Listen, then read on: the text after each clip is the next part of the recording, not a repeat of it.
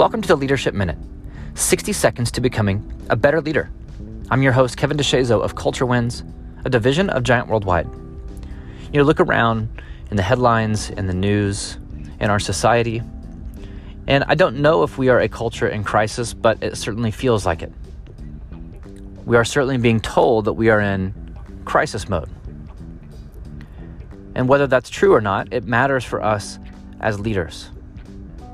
At some point, and maybe it's right now, your team, your organization will experience some form of crisis. You will experience some form of extreme adversity. And leadership in those moments is critical. Your team will rise to the occasion or crumble under the pressure based on the leadership and the culture. So think about what you would want in these moments. Think about if you're being led in the midst of a crisis. You would want calm. You would want clarity. You would want consistency of message. You may not expect the leaders to have an answer, but you do expect them to have a plan. What you don't want is fear and panic and chaos and constantly changing directions. You don't want every person you talk to on the leadership team to have a different message about what's going on and what you're supposed to be doing. Fear multiplies, panic multiplies, chaos multiplies, but so does peace, so does calm, so does being prepared. And that's exactly what your people will need from you. They need to see that you're not afraid. And that doesn't mean that you're ignoring the issue, that you're blind to what's going on. It's just saying, hey, I see it.